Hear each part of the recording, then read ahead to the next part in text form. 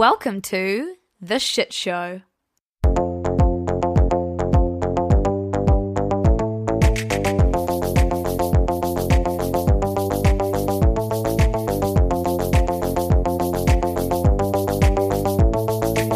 Oh, hi. I'm sorry. I didn't see you there. That's totally awkward random.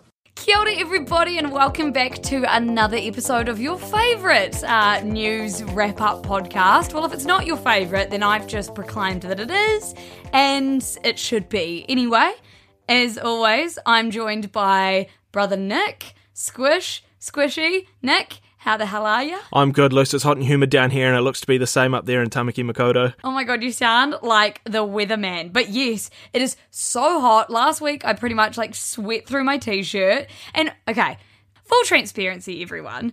Nick and I just recorded, the shittest intro we've ever recorded. And, they're usually all pretty shit. And then, luckily, my mic did this thing where it accidentally, sped up what I was doing. So, Nick, what did I sound like? So, you guys are lucky that none of you have to hear that, and instead you can hear me talking about how sweaty I get while recording these podcasts. Anyway, if that wasn't the weirdest thing you heard on the internet this week, that's not a good segue. No. Nick, just tell me the weirdest thing you saw on the internet this week. The weirdest thing I saw, well, I guess was heard, was Joe Biden calling a Fox News reporter a son of a bitch in a press conference. Did he? He did.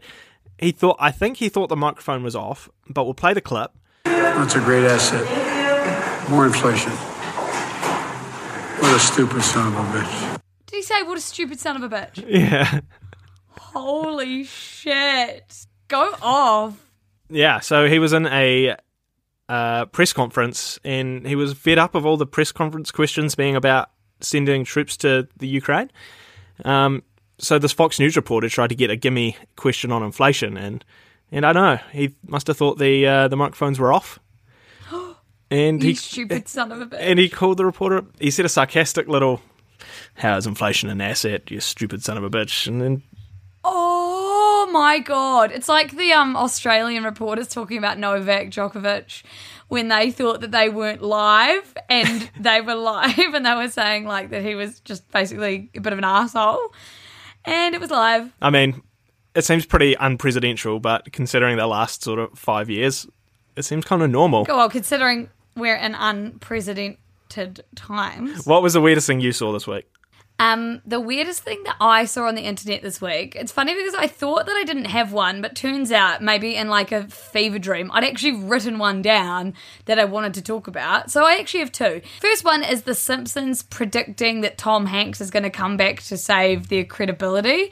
So you know, Nick, in The Simpsons movie, when Tom Hanks sort of pops up to say the US needed some credibility, so they've got me, Tom Hanks, to come in and blah, blah, blah. So they've borrowed some of mine, yeah. Yeah. Well, essentially, at Joe Biden's 1 year thing, fancy shindig or whatever they do, they got Tom Hanks to do exactly that, didn't they? Well, exactly. I love the fact that The Simpsons predict anything, but, it's so... They must have such good writers. Such good writers, so many episodes, you're bound to throw enough shit at the wall, some of it's going to stick sort of thing. But it is pretty uncanny how often this happens. It's bound to happen again, and we're bound to post about it. I know. It shakes me every time, but I really like it. I enjoy it. Anyway, my second weirdest thing, the one that I was actually going to talk about, is a Kenyan man who flew from South Africa to Amsterdam in the wheel of a plane.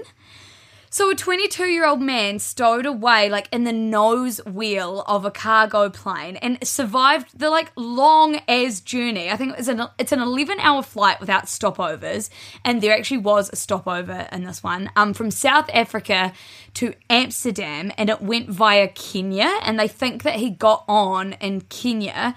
So not a lot of people, but people have done this before, and often, unfortunately, they don't survive the journey because obviously you go to extremely high altitudes and freezing temperatures.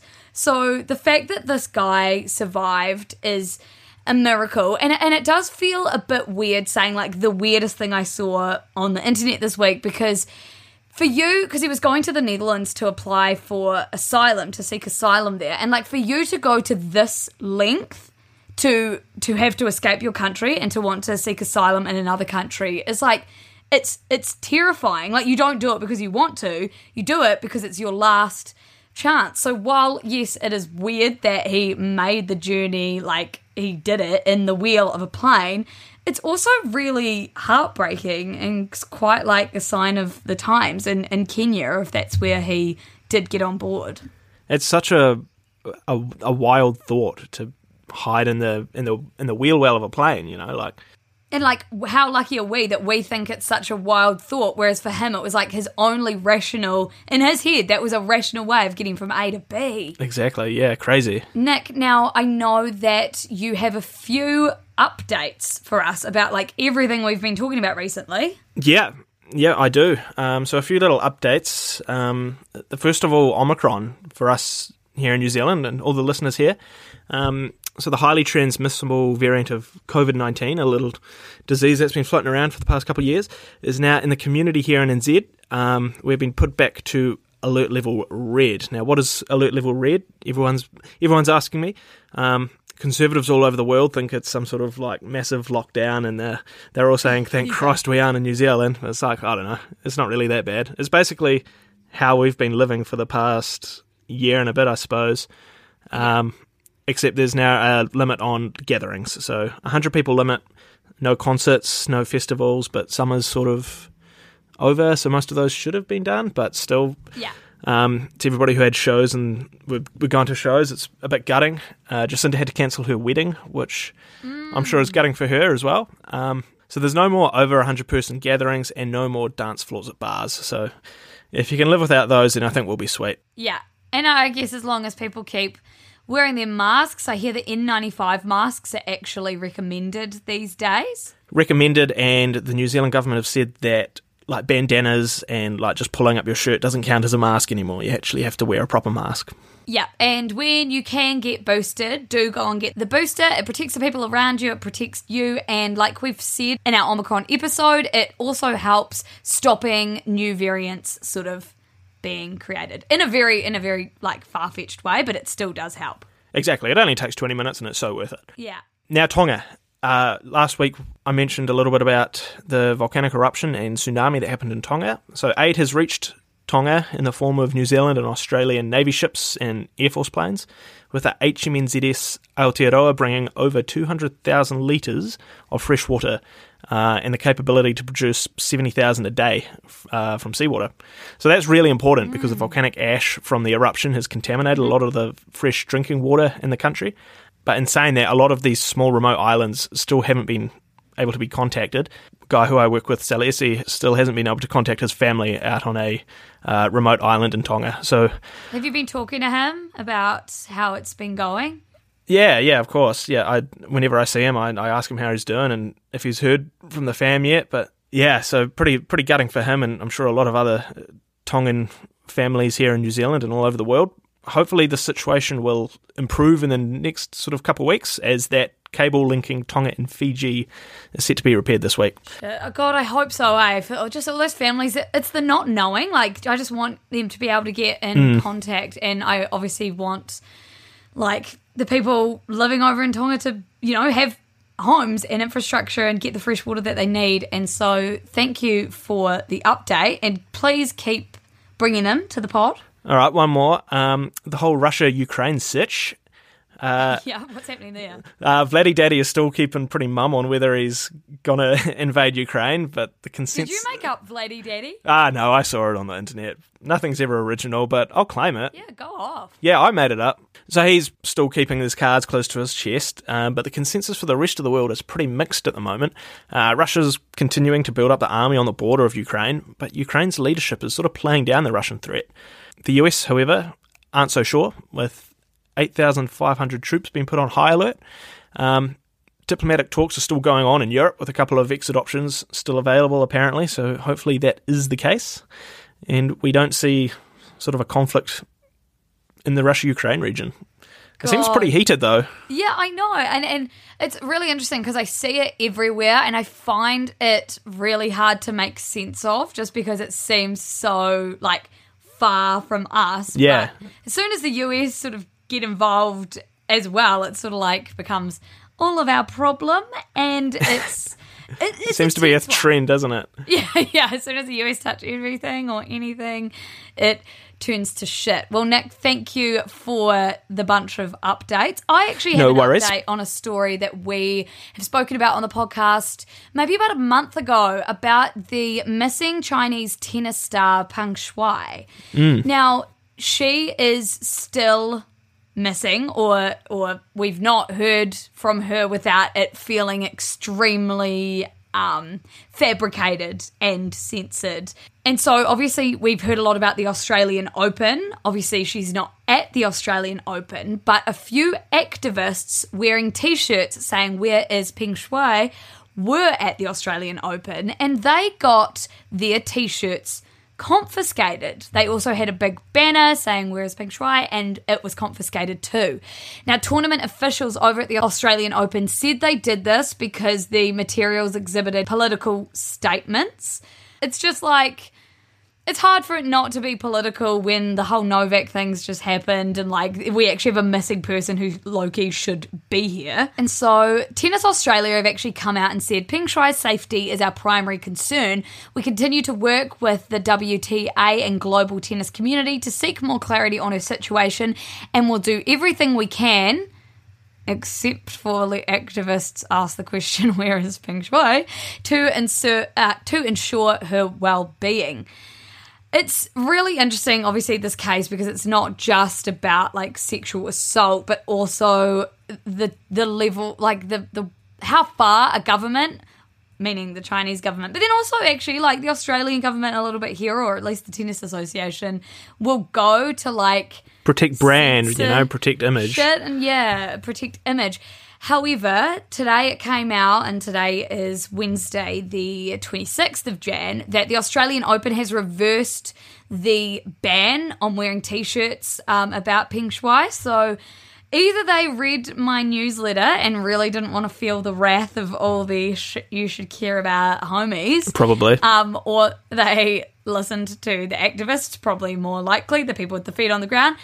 Anyway, Craig Tiley, or Tilly, I can't really tell, the chief executive of Tennis Australia, said they would now allow spectators to wear the t-shirt as long as they attended without the intent to disrupt and were peaceful. He said, the situation in the last couple of days is that some people came with a banner on two large poles and we can't allow that. If you're coming to watch the tennis, that's fine, but we can't allow anyone to cause a disruption at the end of the day. If anyone wants to wear a t-shirt and make a statement about Peng Shuai, that's fine, but banners still won't be allowed because it takes away from the comfort and the safety of the fans. Anyway, Nick, it's really interesting with this whole story. One, how quickly the media, including me and lots of people I've talked to, have sort of forgotten or moved on from the story, even though we don't have an answer as to where this tennis star is.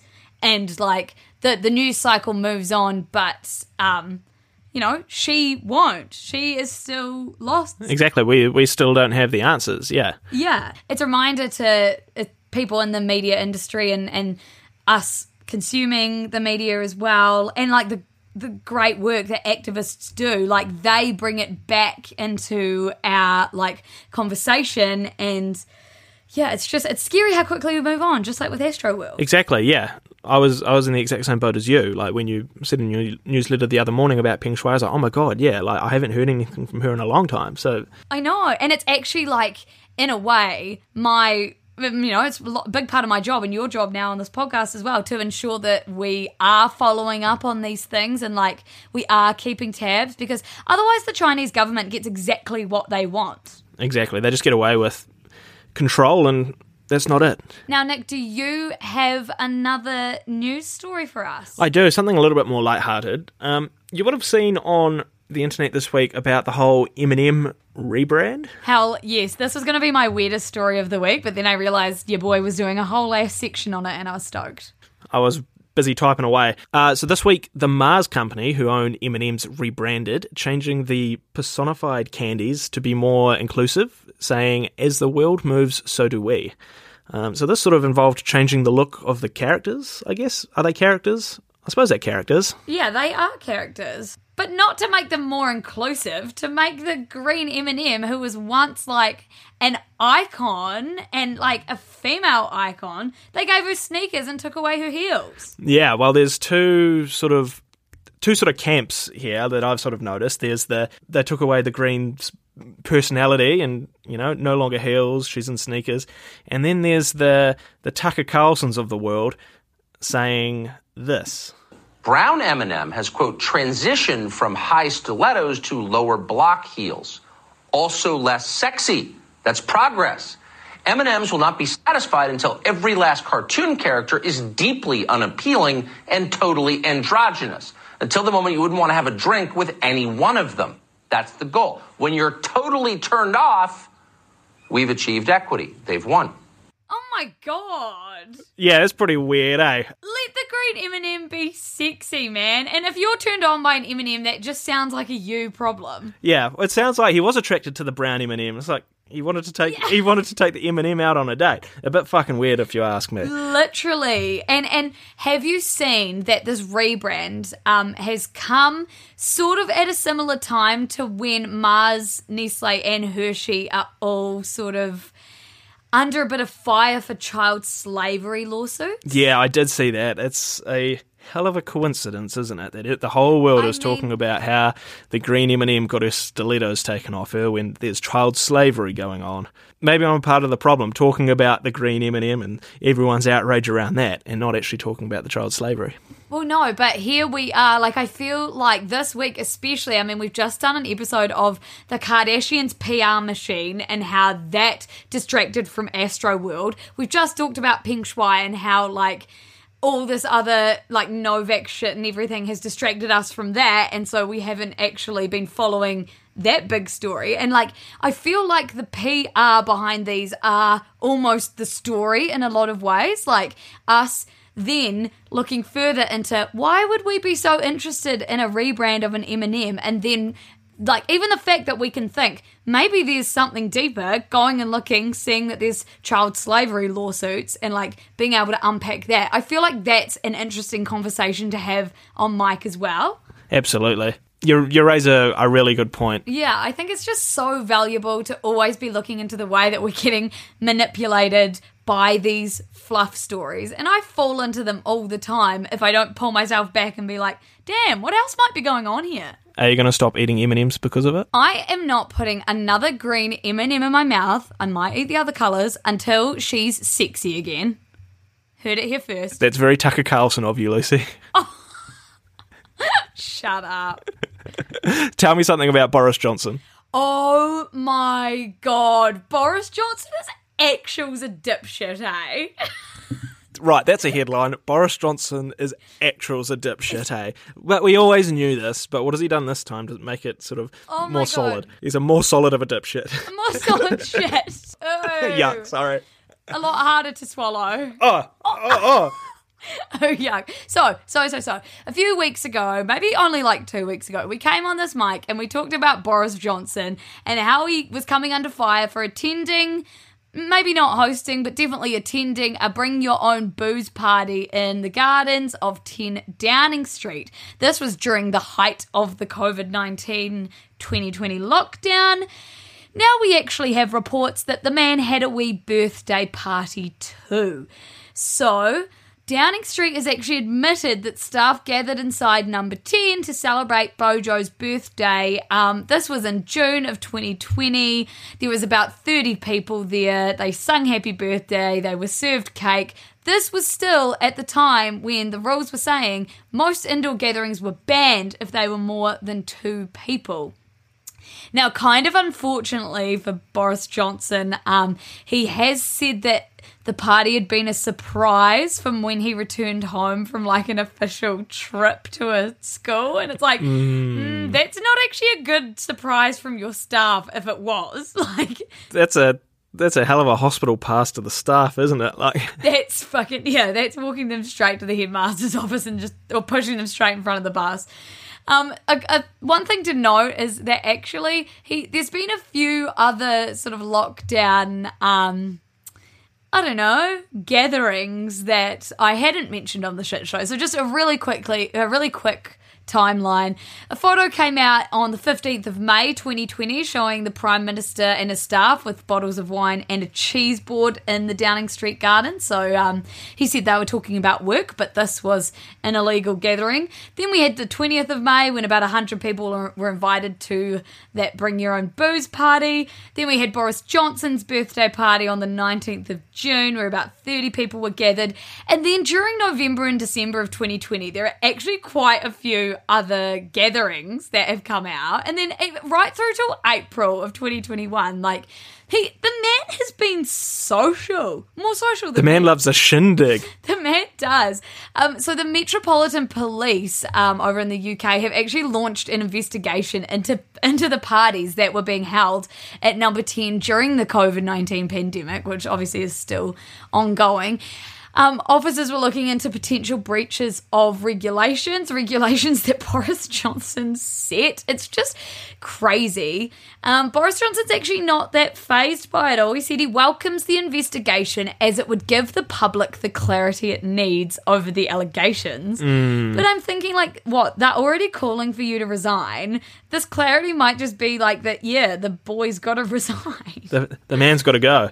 And the man's going to go. Really interestingly, he's being called a national distraction. And the reason this is interesting is because when I wrote about him a few weeks ago about the Bring Your Own Booze party, I got a really good response to the morning newsletter that said, like, I'm really glad that you're talking about Boris Johnson. He's in the news, but it seems to be talking about PR. It all seems to be distracting people from like a couple of quite harmful bills that are trying to be passed in the UK right now. So one of them is a crime and sentencing bill. So, by the way, I did fact check this after I got sent an email sort of giving me the tip, because as much as I do trust and love our readers, I'm like very conscious that you girls should do some extra reading. So the crime and sentencing bill basically limits people's rights to protest over in the UK. It gives the police way more rights. So at the moment, if the police want to restrict a protest, they have to show that it can result in like serious public disorder, serious damage to property, or serious disruption to the community. This bill wants to say that police can impose a start and finish time, set noise limits, and apply these rules to a demonstration of only one person. So they don't even have to prove that it's a danger or that it's seriously going to disrupt the community or anything. It basically says police can go in there and like set all these rules. Like if a person was on their own holding up a like protest sign, sharing their views, they could get fined up to £2,500, like just someone on their own. And it would also become a crime like to fail to follow the restrictions that protesters like ought to have known about, even if they haven't received these instructions from an officer. So basically, you know, off the back of huge climate protests, huge Black Lives Matter protests, the murder of Sarah Everard and like women's rights protests, they've tried to bring this new bill in that says that police can basically say and do what they want, and it's really, really, like people aren't here for it. But that's interesting. Another PR sort of cover up. I know, another PR. And then also apparently there's some really quite scary new immigration bills that are looking to be passed, that like people that are trying to help refugees cross the border, like you can be prosecuted for just helping, like even if they're in serious need. It's honestly a shit show. And all of this like Boris partying, he's probably like letting himself take the fall for the partying, because all this shit's way worse that he's trying to, you know, they're trying to pass. Exactly. Get out there and protest all this stuff while you've got the chance, by the sounds like. I know. By the sounds like. By the sounds like. That doesn't make sense at all, does it? By the sounds of it. Totally. And just like, I'm so grateful to have readers on the other end of the newsletter that like feet in all parts of the world. I would have no idea about all that shit going on if someone hadn't taken the time to actually be like, great story loose, but there's more. And like, oh, it's just, I love it. Now, Nick, now that I've talked my ass off about BoJo, do you have a good news story for me? Yes, just a quick good news story. Hawaii is the first US state to ban shark fishing in their waters. Oh my God, I love that. I know, it's pretty cool. A bill passed by the 2021 Hawaii State Legislature banning shark fishing took effect January 1st of this year. The bill makes it illegal to unknowingly capture, entangle, or kill a shark in state marine waters. And this new law applies to all shark species found off the coast of Hawaii. Obviously, a very good sign, and hopefully more states and countries follow that. Totally, especially when like shark fin soup is still seen as such like a delicacy in so many places, and sharks are just like hunted or like fished so heavily. What was that documentary last year about the oceans? Seaspiracy. Seaspiracy, yeah. So they talked quite a lot about the shark industry and that, didn't they? Yeah. Now, the thing about Seaspiracy is that it's, like, not that fleshed out, and so, like, definitely do more reading than just and watching than Seaspiracy, but they did give a starting point for shark fishing, and also they could have done they could have called it Conspiracy, SEA, and I just think, like, missed opportunity. Now, Nick, do you have a comment of the week for me? Of course I do. It was on your post about the mundane poll about how you pronounce tuna or tuna. Oh, yeah. How do you pronounce it? I don't know if I don't know. I suppose kind of tuna. both. Tuna. I'd say tuna. Yeah. Tuna I say sandwich. tuna, but when I was growing up, I said tuna, and then I changed to tuna. Anyway. Tuna. The comment from Panzer Princess is, today on, what accent do you have? I love it when people are just going like, you have to be trolling me. Like, no one, if you say tuna, block me. There was actually so many good comments on that. It's like, we actually do. People get real barred up on these polls. Now, what about you, Luce? Have you got a comment for us? I do, and this isn't actually a comment from anyone commenting on shit you should care about. This is a comment from Taylor Swift. Now, we've covered this whole Taylor Swift drama over on our latest episode of Culture Vulture. So basically, she was clapping back to this dude who said that she didn't write her own songs, and she commented back to him saying, Damon Albarn, I was such a big fan of yours until I saw this. I write all my own songs. Your hot take is completely false and so damaging. You don't have to like my songs, but it's really fucked up to try and discredit my writing. Wow. And then I wrote this tweet all by myself, in case you were wondering. And I was just like, go off, Taylor. I'm sick of people just like coming for you because it's going to get them a bit of like PR, which again, this is done for this Damon dude, because who knew him before this if you weren't a fan of Blur or the Gorillaz? I was going to ask, do you know who Damon Albarn is? But you do. Yeah, I do. And Damon I hate Albarn, him. lead singer of the NFT band Gorillaz. Oh, I actually said on Culture Vulture, I was like, Gorillas walk so Bored Ape Yacht Club could run, and I was like, oh my god, what world are we living in? I don't know what world we're living in. Like, it's too big of a question. Okay, yeah, that's way too big of a question, and like probably quite a good question for us to wrap this podcast up on. Oh, hell of a segue. Luce, where can the people find you? The people can find me mostly on the other end of the morning newsletter, which is The Light of My Life. You can sign up to that at our link in our bio on Instagram, which is @shit you should care about. Or it's in our stories every day. Come do the mundane polls. I'm obsessed with all your answers. Nick, where can the people find you? Most of the time in a tractor, but when I'm not doing that, I'm behind the Shit Show Instagram. So send me a message, make a comment. I love reading them. It makes me feel good. Same. And I love it when people share the episode that they're listening to their story, and then we can reshare it, because like people sometimes are on walks or at work, and I'm just like obsessed with seeing how people listen. So keep doing that, everybody. And with that, we will bid you farewell, I think, for the week. Absolutely. See you next week, everybody. Bye, everyone.